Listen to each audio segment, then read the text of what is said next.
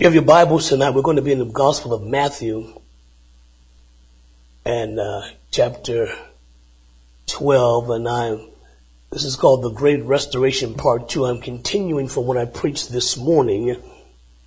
And I preached on restoration and how people don't really understand what God is doing. It's not that God wants to give us a bunch of things we can't do, but what he's trying to do is to restore us. And we just brought out how things need to be restored because damage has happened to them. If you neglect something, it decays. If you use something improperly, you can damage it. Amen. The example I used this morning was a butter knife. I mean, you know what a butter knife is. A butter knife is not a screwdriver. But we've all used a butter knife as a screwdriver, right? And so you have some butter knives that are kind of twisted there because that's not what it was designed for. And so you can damage things when they're not used in the proper way. And once something is damaged through misuse or neglect, it needs to be restored. And we brought out how sin destroys, amen, damages our soul and our spirit. Because we begin to live a life opposite of what God had commanded us to live. And so we be honest that we damaged ourselves, amen. We understand that. And so God doesn't come pointing a finger at us, but he comes and I want to restore you. That's the God that we serve tonight. So we're going to read in Matthew chapter 12 and verse 9. And it's an account where Jesus goes to church. Hallelujah. Thank God he comes to church. Matthew 12 verses 9 through 13. It says, and when he was departed thence, he went into the synagogue. And behold, there was a man which had his hand withered. And they asked him, saying, is it lawful to heal on the Sabbath days? That they might accuse him. And he said unto them, what man shall there be of you among you that shall have one sheep that it fall into a pit on the Sabbath day? Will he not lay hold on it and lift it out? How much then is this man better than a sheep? Wherefore is it lawful to do well on the Sabbath days? Then said he to the man, stretch forth your hand. And he stretched forth his hand, and he stretched it forth, and it was restored whole like unto the other. Amen. The Great Restoration, part 2. So I want to consider with you first tonight, what is God looking for? Amen. Many people under the false pretense or false understanding that God is looking for perfection. Amen. And I say that because I've often, invite people to church. In fact, even before I begin to go to church, people would invite me to church. I'd be like, hey, man, you don't know. You don't know who you're asking to come to church. Amen. So people will say, well, I would come to the church, but if I walk through the doors, the place will fall down. In other words, they said, I'm so bad, I'm so unhelpable that God doesn't want to deal with me. We think God's looking for something perfect. But can I tell you something tonight? If God is looking for something perfect, he's not going to look for you and I. Amen. He's not looking for something perfect. He's not looking for perfection. God is looking for people that he can help. Amen. That's what he's looking for. And so we have to understand this tonight, that his whole purpose as he's searching out for humanity is to restore us, to heal that which was broken, to restore that which was damaged by living outside of his realm. That's why in the parable of the wedding feast in the gospel, he says to the servants, go out to the highways, the byways, and the hedges, and compel them to come in, that my table will be full. The highways, the byways, the hedges. Why the hedges? Because how many know when we get drunk and fall down, we wind up in the hedges sometime, amen? And so God says, look in there for them too.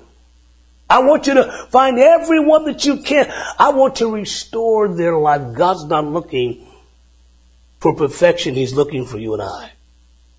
And not to judge us. Thank God for that. We do a good job of that ourselves. But he's looking to restore us. So it has been said that you cannot help a person until they realize they need help. Very true. You cannot help someone who's addicted until they realize they're addicted.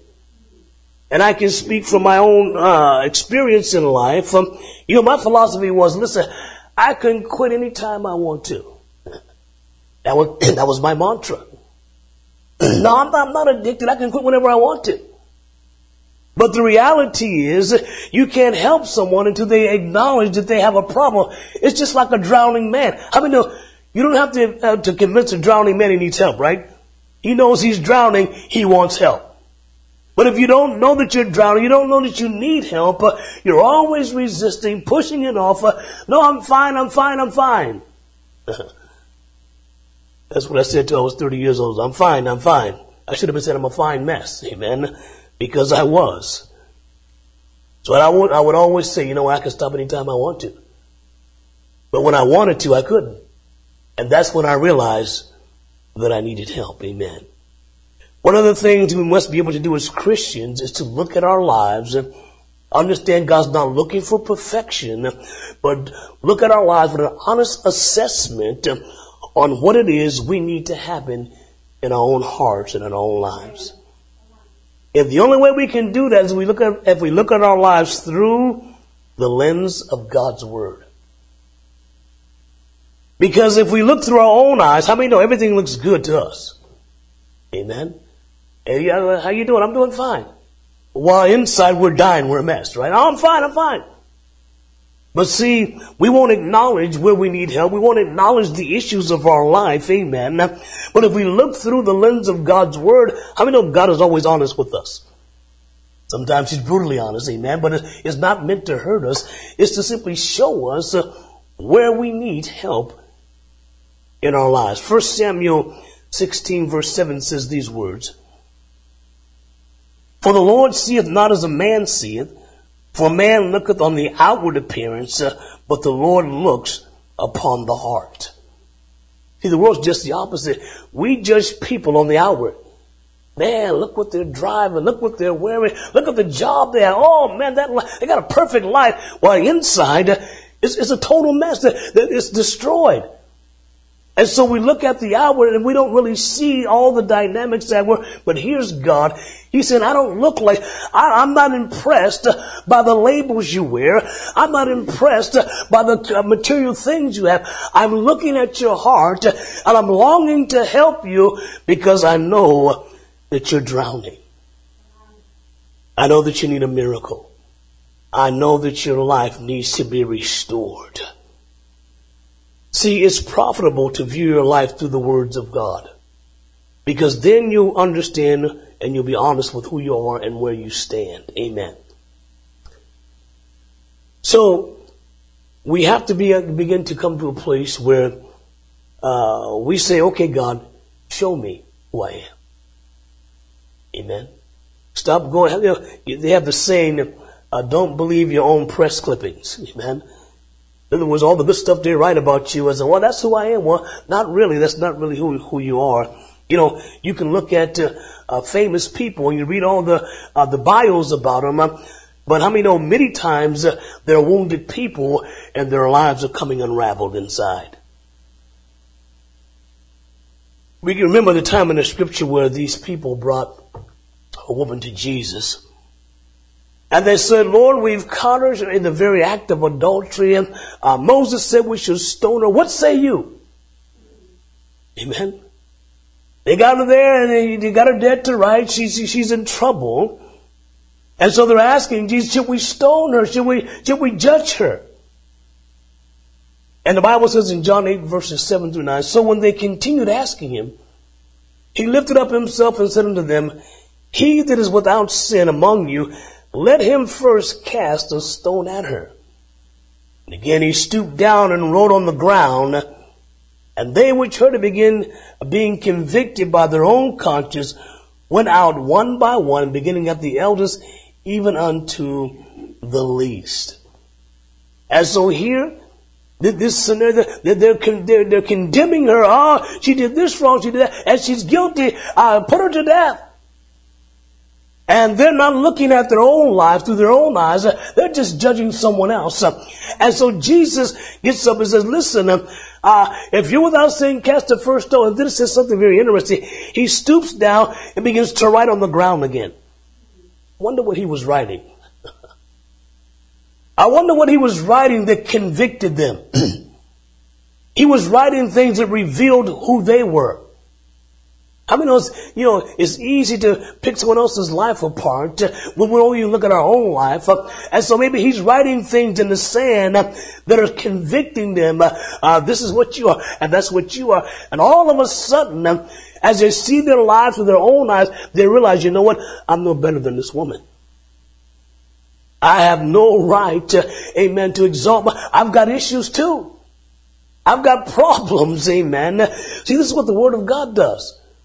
Not to condemn us, but so that we can deal with reality. How many know it's good to live in reality? Amen. They saw themselves above this woman. They saw themselves somehow better than she was. But the reality is, none of us is any better than anyone else. Amen. We've all got flaws. We've all got spiritual warts tonight. We all need God's help. So what happens is when we don't look through the eyes of God, we look at people and say, well, you know what? At least I'm not as bad as they are. I used to sing this song. Listen, hey, I know I'm bad, but I ain't as bad as them, man. They really need God. Because we don't see with the proper sight unless we look through the Word of God. Jesus wrote some things on the ground, and the words he wrote convicted these people because they began to look at their own lives and say, you know what? Who am I? I need help. I need God to help me in my life. In Acts chapter 8, verse 22, there's a man named Simon who gets saved. He was involved in witchcraft. He was a sorcerer before he gets saved. He hears the gospel preached, he gets saved. But can I tell you something tonight? Even though we give our lives to Jesus Christ, we come to church, how many know we still have issues? Amen. I've been serving God for 30 years. I still have issues. Amen. There's still things that God has to do in my life. So Simon's there. He's going along. And what happens is something's revealed to him about his own character. Acts chapter 8, verse 22. Peter tells him, repent therefore this thy wickedness, and pray God, if perhaps the thought of thy heart may be forgiven thee. For I perceive that thou art in the gall of bitterness and in the bond of iniquity. Then answered Simon and said, pray ye to the Lord for me, that none of these things which you have spoken come upon me. See, before this, he's going along, he's a disciple, he's in the crowd there. And what happened was, when he saw the power of God happen, he offered them money. Hey, listen, I'll pay you if you give me that power. I want to be able to do what you did with the Holy Spirit. I want to be able to do that. I want to pay you money. And Peter says, hey, listen, there's something not right in your heart. To think that you can bribe God, that you can pay for God, and that's not the way it works. And so when he hears these words from Peter, the Bible says Simon's response was, hey, pray for me that I can work these things out in my heart. I don't want to be like, I didn't know I had this issue until God showed me. And that's the way serving God is. Not to condemn us, but so that we can get a handle on our own heart. But the Bible says the heart is deceitful. That your heart will even deceive you. Amen. I can look back, over the years, my heart deceived me many times. I trusted my heart, but it deceived me and led me into some places I should have never been. So Simon looks like the model disciple, yet inside there's things that need to be addressed. There's things that need to be taken care of. In our text, Jesus goes into the synagogue, the house of God, the church for all purposes. He goes in there, and in verse 10 it says there was a man with a withered hand. In other words, he's in there, but there's something not functioning right in his life. There's something that is not made whole. We're not given his name. And so I always tell people, when there's not a name in the scripture, that means we can put our name there. We can come to the house of God. And still there can be things that are not right. Things that God wants to put his finger on to help us with. God's not looking for perfection. He's looking to restore. So this man coming, and he needs to be restored, yet he's not restored. He's come again and again and again. Yet this area of his life still is not dealt with. And God wants to help him. He still has an issue. It hasn't left. And that is true as we serve God. We can come to church. Thank God we come to church. But listen, God wants to do business with us. Hallelujah. He wants to do business with us. And so Jesus, what he does, he challenges this man's faith. He challenges his faith. As he sees him there, he sees the problem. No, God sees us tonight. He looks beyond the outside. He looks inside, and he sees what is withered, what needs to be restored. And so Jesus spots him. And he begins to approach him. And he challenges him. He says, stretch forth your hand. What do you mean stretch it out, man? Can't you see that? It's immobilized. I've got a problem here. He says, no, I'm challenging you. God challenges your faith. People say all the time, oh, I got faith. I believe God. Well, God's going to challenge your faith. Jesus didn't go up and say, all right, listen, let me heal you without any. No, he said, you got to do something. Because faith is an action. Don't look secondly at responding by faith. Faith tonight is our responsibility, not God's. That means we have a part to play in this. Amen. Faith is an action, not just a statement. People think because we say, well, I have faith in God, that means you have, no. Faith is an action. Jesus says, I want you to do something. I want you to step out of, I want you to take some action that's going to prove your faith. In the book of James, it says this about faith. For as the body without the spirit is dead, so faith without works is dead also. In other words, if all we're doing is saying, I believe, amen, that's not really faith. You know, remember the movie, The Wizard of Oz, and Dorothy there, she clicks her heels together. There's no place like home. That's not faith. Faith is an action. You've got to respond with action to prove that you actually have faith. It's not enough to say I have faith in God. There must be an action attached to our statement.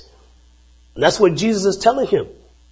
You've got to do something. You've come into the house of God. You know that God, you say you believe that God is real. You want God to help you. Now your faith has to engage. You've got to respond in faith. Matthew 7:21. Not everyone that says to me, Lord, Lord, shall enter into the kingdom of heaven, but he that doeth the will of my Father which is in heaven. Jesus is saying your faith is not, your faith is not judged by what you speak, but by what you do. He's looking for the actions of our faith. Faith is measured by our actions. Jesus gave this man in our text something to do. The Word of God gives us actions to take. Isn't that right?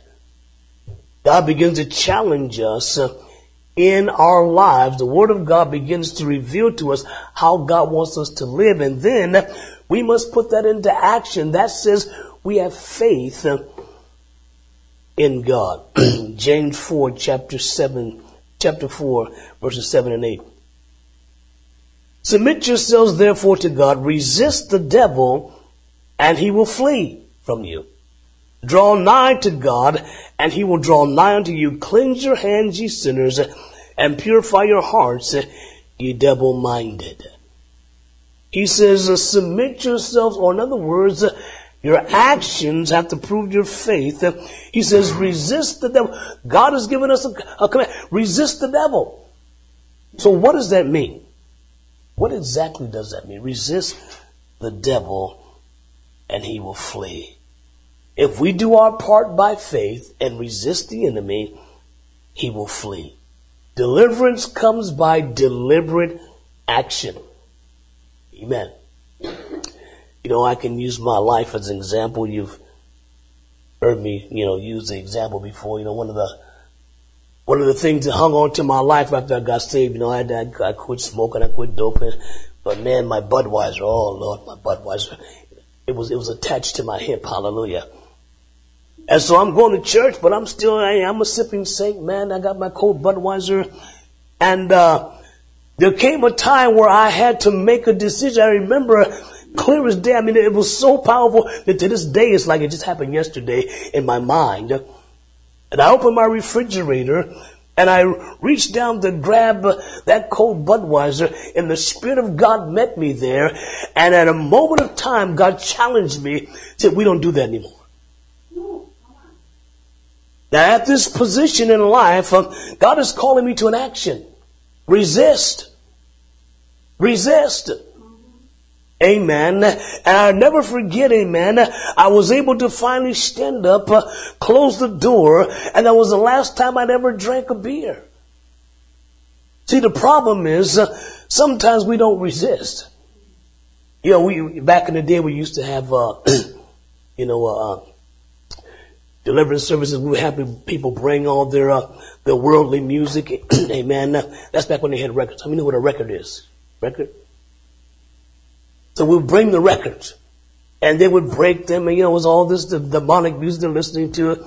Or we would have people bring the packs of cigarettes. They would throw them down, and they would crush them up and pray for deliverance. And some would get delivered, but others, right after the service, they would go out and buy the very thing that they were supposed to be resisting. And it's like, that's not faith. Faith is you resist.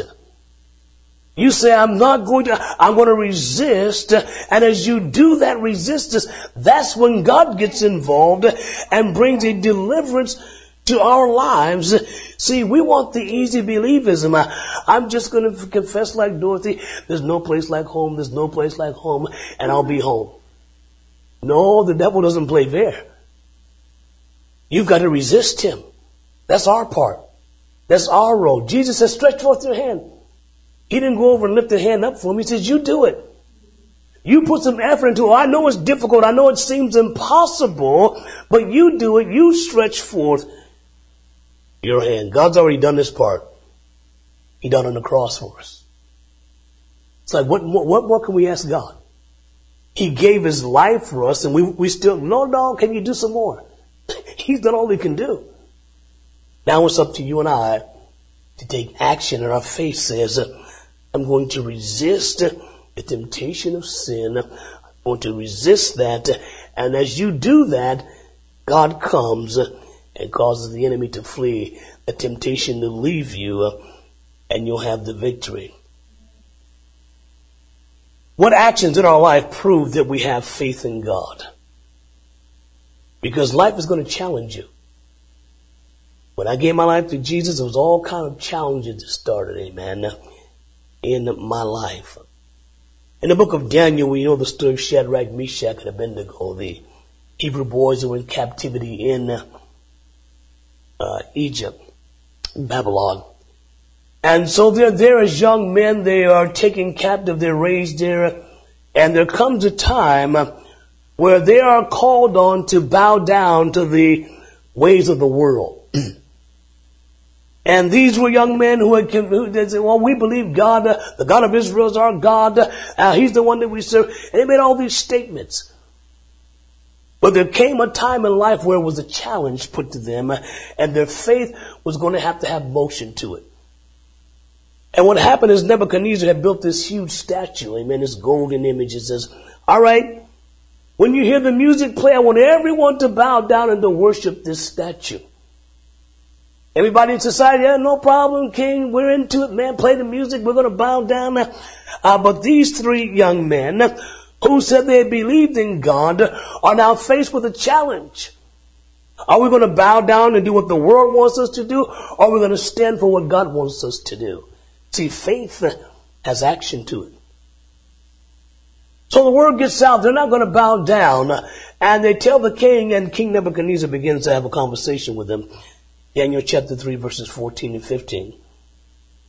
Nebuchadnezzar spake and said unto them, is it true, O Shadrach, Meshach, and Abednego, Do not ye serve my gods, nor worship the golden image which I set up. Now if you be ready, that at what time you shall hear the sound of the cornet, the flute, the harp, the sackbut, the psaltery, and the dulcimer, and all kinds of music, you fall down and worship the image which I have made. Well, but if you worship not, you shall be cast the same hour into the midst of a burning fiery furnace. And who is the God that shall deliver you? See, your faith is going to be challenged. Oh, they were confessing God. Oh, we believe in you, God. Now the heat's turned up. King says, listen, if you don't bow down and do what we're telling you to do, worship what we're telling you to worship, we're going to throw you in that fiery furnace. What do we do when our faith is challenged like that? See, your faith has action to it. Your faith is on the line now. I would say tonight, everybody here, you've got something you want God to do in you. You've got something, beyond the exterior, there's something inside that you have, that you want God to do. Been asking Him to do it. You in the secret place, you talk to God. Amen. And you've asked Him to do some things. And can I tell you something tonight? God will do them, but it's going to be according to your faith. So they're standing before the king. On one side is the king Nebuchadnezzar's throne. On the other side is this fiery furnace that can devour them. And they make a decision. Verse 17 and 18. If it be so, our God whom we serve is able to deliver us out of the burning fiery furnace. And He will deliver us out of thy hand, O king. But if not, be it known unto thee, O king, that we will not serve thy gods, nor worship the golden image which thou hast set up. And so now their faith is in action now. We're not going to give in to this pressure. I know the world's always pressuring us to live the way it wants us to live. Oh, do this, oh, do that. Grab all the gusto you can grab. You only go around once, and on it goes. The pressure to bow down to the world and do what they want you to do. And at that point, your faith has to have some action to it. I'm not going to do it. I'm not going to give in. I'm not going to bow down. I'm going to stand and believe God. They had to step out in faith. And we know the story goes, they were thrown into the furnace. But how do you know that's where God meets us? When you step out because you believe God and difficulty happens, don't worry, you're not alone. God meets you there. God meets you in the midst of the trial of your life. So in our text, Jesus is telling this man, stretch your hand out. Anybody's probably looking at, is Jesus crazy? The guy can't move his hand. Why is he doing that? Jesus is doing it because faith is in action. The things you've been asking God for, listen to me, He'll do them. But He's waiting for action on your part. He's waiting for you to show that you really believe Him.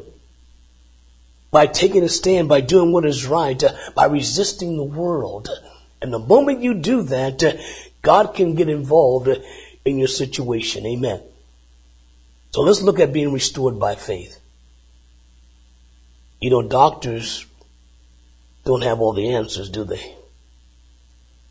Thank God for doctors, but they don't have all the answers. Restored by faith. Verse 13. Then said he to the man, stretch forth your hand. And he stretched it forth, and it was restored whole like the other. It was restored whole. In other words, God fixed what was lacking. God took care of what had been damaged. Tonight, maybe your heart's been damaged. I'm talking about your spiritual heart, not your physical, your spiritual heart. Maybe your soul's been damaged. Maybe your spirit's been damaged. And tonight God is saying, I can fix that, but it's going to take action on your part. This man had to stretch out his hand, and that which was withered was made whole again. So two things to take note of here. The man took the action. Amen. Listen, what you want from God's not just going to fall out of the sky on you. Hit you in the head. Oh man, I got hit with a blessing. No. You got to take action. How bad do you want what you've been asking God for? How bad do you want what you've been pleading with God for? How bad do you want that thing that you've been weeping for from God? You're going to have to take action. Think of this man. Maybe he's been going there for years with his hand withered, and everybody just thinking, well, that's the way he's going to be all the rest of his life. You're going to have that problem forever. You might as well get used to it. Yet this day comes, and somewhere within him, he finds the strength and the courage and the faith to say, you know what? I'm going to take a chance. I'm going to stretch out. I'm going to believe God to help me. And the second thing is, once he took that step, he was restored. Amen. And that's what happened in salvation. When we finally take the step and believe God.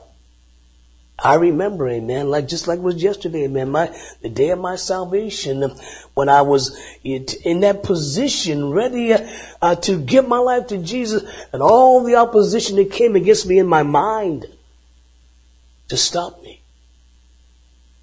Because we press through, we are made whole. See, it's possible to sit in the house of God and not be restored. It's possible to know God and not be restored. You still walk around with a broken heart, a broken spirit, a wounded soul, because of how we misused our lives and the rebellion and all of that damage is there that God wants to restore. And we can know God, but not be restored because we won't stretch forth in faith. This man finally takes the action, and the result is restoration. I can tell you tonight, everyone who takes the action to put their faith in Jesus, it's restoration. Hallelujah. Everyone who takes faith, steps out, and presses through, and touches Jesus, it's restored. Matthew 9:22, we close with this. But Jesus turned him about when he saw her. He said, daughter, be of good comfort, thy faith has made thee whole, that restored. And the woman was made whole from that hour. This is the story of the woman who had the issue of blood, and she said within herself, if I can just touch him. I don't need to get up and, jump on his back. I just need to touch his garment. And she said, if I can just do that, it's going to be all right. And as she presses through and touches him in faith, Jesus turns and says, your faith has restored you. Everyone who will do this will be restored. The fruit of a restored life is very powerful. The psalmist says this in Psalms chapter 51, verses 12 and 13. Restore unto me the joy of thy salvation. Uphold me with thy free spirit. Then will I teach transgressors thy ways, and sinners shall be converted unto thee. And what he's saying is, once you've been restored by the Spirit of God, it brings a joy unspeakable, and it is so powerful, listen, that it causes you to tell other people about Jesus. Another true confession tonight. I mean, I'm in church, so I might as well be honest, right? I grew up going to church, but I never once told anybody about Jesus. Amen. I just didn't. I went to church, sang the songs, read the Bible a little bit here and there, but I never once told anyone about Jesus. The age of 18, well, actually, at 16, my dad said, you don't have to go to church anymore. So I didn't go to church. At the age of 30, I go and I get saved, and I stretch out my faith. Jesus touches me and delivers me, saves me, And I began to tell people about Jesus. Because of what had happened inside of me, I said, you know what? People need to know this. And the psalmist says, as God restored our joy, listen, when Jesus touches your spirit, you can be able to have joy. I mean, real joy. I'm talking about the fake joy of the world. You know, when people get drunk, they want to be able to have a good time. It's fake joy. I'm talking about real joy. He says, you restored the joy of my salvation. And because it was so powerful, I'm going to tell other people about you. And they're going to be converted because there's so many lives that are wounded, that are broken because of misuse, because of neglect. So when Jesus touched me, he gave me a heart to tell people about Jesus. When I was just religious, amen, hey, God is there, God is good, you know, and all the. But when I was touched by the Spirit of God, when I finally found the courage to say, Jesus, I need you, man. I've done this thing for 30 years on my own, and look, I've made a mess. It's validated, it's a mess. And when he touched me, listen, changed me. And the joy that I was able to have, amen, is unspeakable. Because God is not looking for perfection. He's looking for you and I. He's looking to restore us. He's not looking for us to judge. How many know if God wanted to judge you, he could have found you a long time ago and judged you. He knows right where you live. But he's looking for us to restore us. Tonight God is saying, stretch out. I have what you need. Stretch out your hand and trust me. Let's bow our heads for just a moment tonight. Heads bowed and eyes closed for a moment this evening. You want to pray. Amen. Tonight as we sit here in the house of God and maybe watching online, I want to tell you tonight, God is not looking for perfection. He's looking to restore people. The joy that we had and the peace that we once knew is lost because of misuse or neglect of our lives. The Bible says all have sinned and fallen short of the glory, that none of us is better than anyone else. We can't cast a stone tonight, but we can be honest and look at our own hearts and say, God, I've got areas of my life that need to be fixed, things that need to be healed, wounds that need to be taken care of. Tonight, while our heads are bowed, our eyes are closed tonight, maybe you're at home watching online, I want to make a statement to you this evening. Jesus cares about you and wants to make you whole. You've tried all the remedies of the world to fix the brokenness of your life, and it hasn't worked. But the good news is tonight, God is here. So tonight, maybe you're a person who would say, you know what, man? I've got wounds on my heart. I've got wounds on my spirit. I've got wounds on my soul. Some of them are my fault. Others say, man, they're the things that people did to me. But nevertheless, they're wounds. Tonight, I want God to heal those wounds. That's you tonight. Lift your hand and put it right back down. Say, that's me. I need God to heal me. Tonight, you want to have your sins forgiven. You want to make a personal relationship with Jesus Christ. Tonight is the night. Don't leave with a wounded heart, a wounded spirit, a withered hand tonight. God is saying, stretch out your hand and I'll meet you.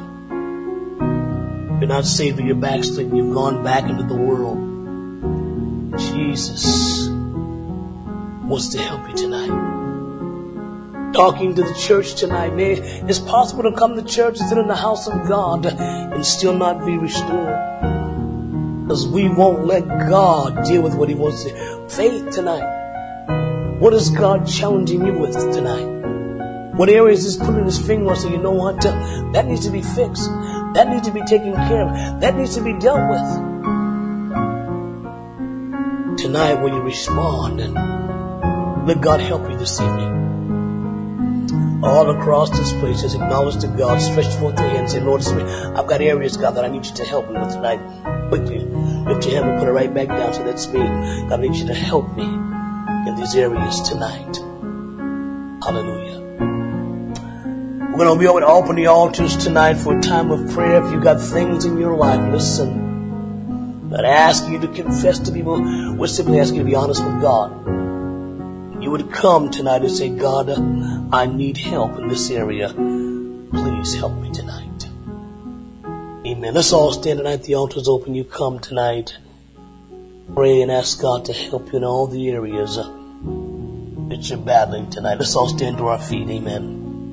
You're watching at home and you're not saved, you're not a Christian, but you would like to give your life to Jesus tonight. I want to pray, lead you in a sinner's prayer tonight, asking God to touch your life. If you're not saved, repeat this with me tonight. Say, Father, in the name of Jesus, I'm asking you, God, to forgive me of the sin in my life.